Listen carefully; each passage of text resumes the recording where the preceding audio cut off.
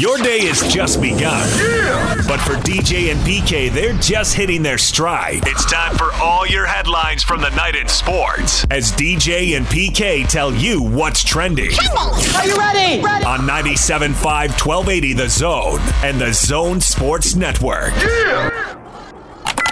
Hashtag Utah Jazz. Lines up Stewart, drives at him, kicks to the corner to Forrest, rotates to Clarkson. Catch and shoot angle left three is good. Conley driving, right hand runner up and in, a la the old James Worthy move. Clarkson in the front court, driving on Magruder, gets to his right hand, hands to Gobert and dunks it. And a foul on Stewart who hit Gobert in the face. Left wing Bogdanovich hesitates, drives, stops at the dotted line, collects himself, puts it up and in. 23 for Bogey. Bay shoots a three left side, misses. Gobert snares the rebound. We're done. All right, that was the nice win that the Jazz had the other night over Detroit. But as we'll get to the game that is most recent, the Jazz lose 94-92 to the Warriors. You watched it on television probably. Yeah, I mean, they gave a valiant effort if you want to go with that. If you want to rah for the home team, or the visiting team, I guess, our home team, but the visiting team on the road there. But the Warriors were without Draymond Green. They're without Klay Thompson. And they're basically without Steph Curry. Right? I mean, he was not good. He was 5 of 20. That isn't very good, right? And they just couldn't find a way to get the game in their favor. They had a little bit of a lead. I like the way they played, but then they bogged down. Now, fortunately for them, the offense for the Warriors was bogging down. So now they got the Suns tonight, and we've got Phoenix with the best record in the league, 36-9. The Jazz are 7 games behind them. Doesn't look like they have any chance, I wouldn't think, to be able to catch them in the standings. But you got a 2-game set with the Suns, the home and home tonight in Phoenix, and then Wednesday in Salt Lake, right? We'll see what happens there as far as the availability of Bogdanovich, who landed awkwardly. Rudy Gobert talking about his calf strain. Hasn't had that injury, so he's not sure what's going to happen there. And Bogey talking about we'll know more today. Obviously, Donovan Mitchell has not played in a few. So the Jazz, they're not in a good streak right now. We can spin it any way we want, and they try hard, and they're good guys and all, but they're not winning games. They're not winning games to the consistent level that they need to. And they've got reasons, I get it, but nevertheless, they count.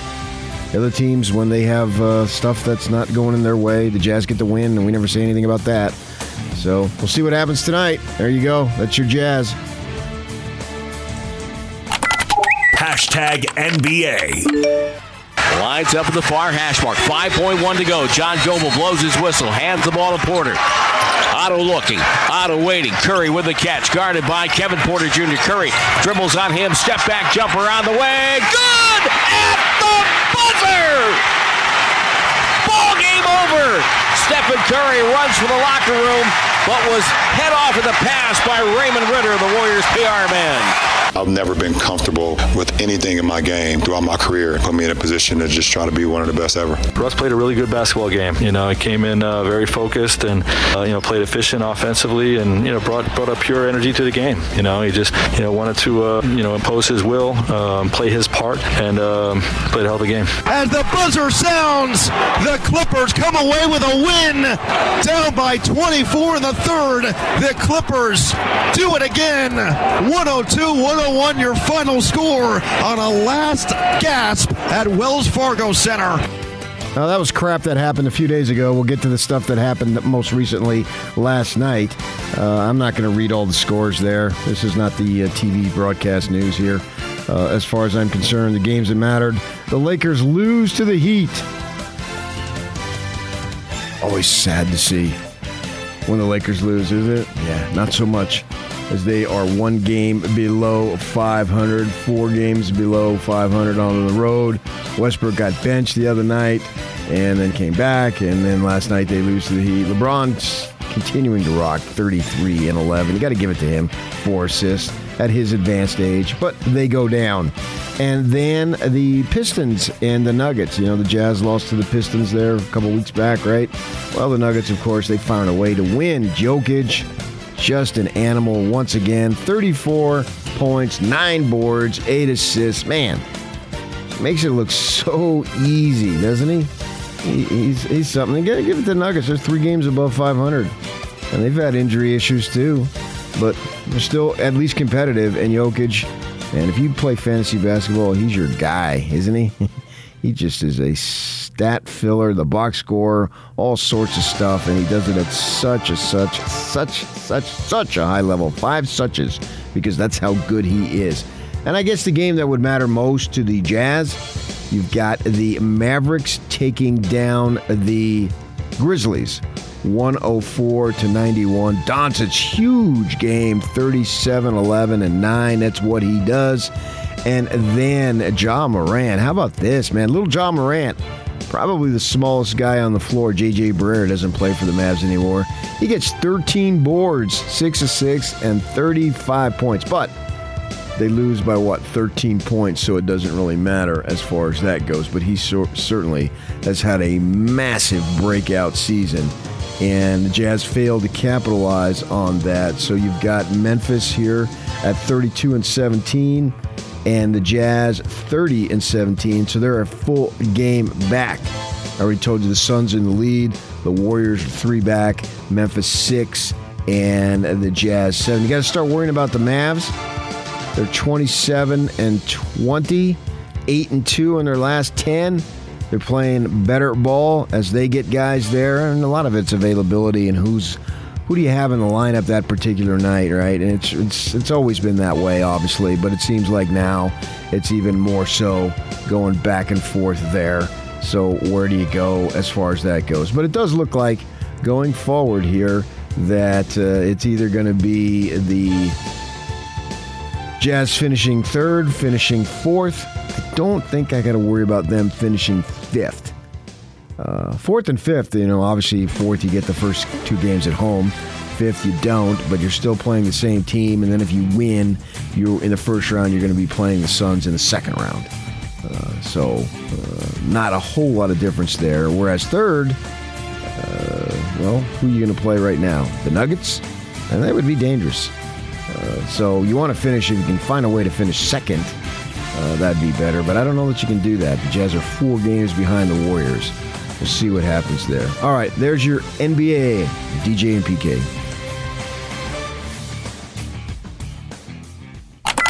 Hashtag college basketball. College basketball locally here. We got the Utes going down again to USC. USC is nationally ranked. What, the Utes lost 8 in a row? I think that's the way it goes there. They're not in the position to win a whole lot of games this year, so we'll live with that. I mean, they had the 2 LAs coming in. I didn't think they were going to win, and they didn't, right? So there you go on that. The Cougars, yeah, I thought they were going to win. They didn't blow away Portland, but I'm okay with that. Just find ways to win. And they did. I mean, that's all that really matters, right? Is that you find ways to win. They didn't blow the game. I don't expect them to be blowing games, particularly at home this year. I mean, I think they're definitely good enough as far as that goes to take care of business, and they did. So in the end, that's really all that matters there as far as that goes. I mean, I don't think they're going to catch Gonzaga. I think Gonzaga is obviously awesome, but find a way to finish 2nd and then get them in the final. If you get down, when you get down to Vegas. Now, the big news with Gonzaga basketball. How about that? Banished, barred, suspended, locked out. John Stockton out. He won't put on the mask. Oh my goodness. We'll get to that. I wrote a piece on KSL.com. You can go check it out. It's award-winning, no doubt, even if it won't win any awards. But my take on that was, wow, man. Of all the things, and here's a guy who seems to be so reticent to put his name out there, to have cameras and microphones in his face when he was playing, but here he is willing to go to town and just be involved on this. And it looked like he probably set up the interview with the Spokesman Review. And he took questions. I mean, that's the great thing. You got Popovich, of course, he went off. We know where he stands. But it doesn't seem like there's any follow-up questions. It's never like Donovan Mitchell. I mean, he speaks his mind, and great. I have no problem with that. But there doesn't seem like there's follow-up questions. You know? Oh, I mean, you're upset about this, but what about that over here? I always thought injustice anywhere is injustice everywhere.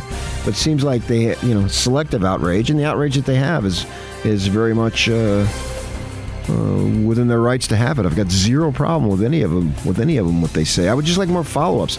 And if you read the interview with Stockton, the story in the spokesman review, it seemed like there was follow-up questions. I mean, the piece that I took was not. I don't get into politics. I mean, at this point, everything is political.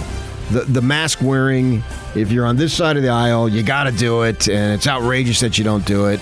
And if you're on that side of the aisle, how dare they restrict us? They don't work. What's the point? Blah blah blah blah blah. And it's predictable.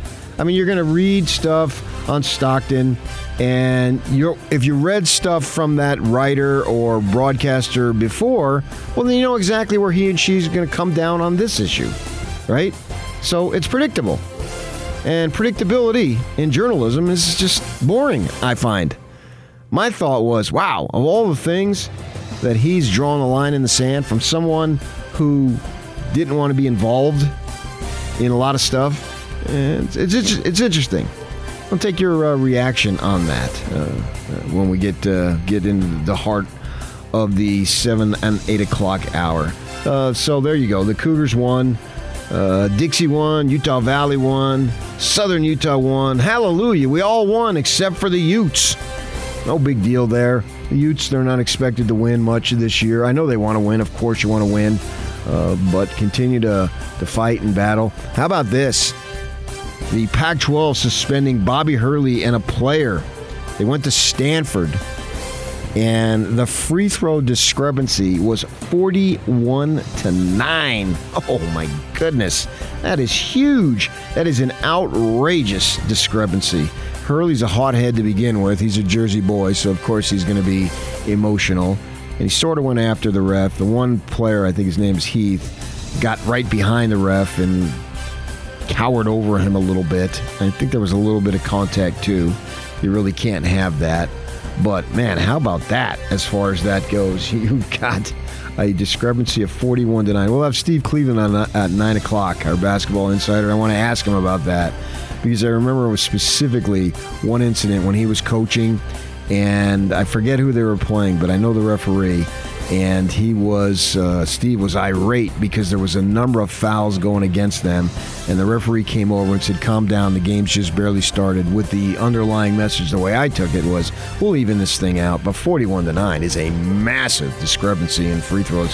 You can understand why the team that's shooting 9 would be upset. Plus, they gave a foul call from 3 with the score tied with 1 second to go. I was going to say, that's probably the bigger, more egregious part of it was that call. Yeah. So they end up losing the game, so of course he's going to be upset. There you go. That's your college basketball on 97.5, 1280 The Zone. Hashtag NFL. I haven't put a lot of thought into it, so we'll just take it day by day and see where we're at. Truthfully, guys, I'm thinking about this game and not thinking about anything past 5 minutes from now. We find ways, whether it's running, passing, defense stepping up big, special teams today. That's what makes a good football team, and that's what we are.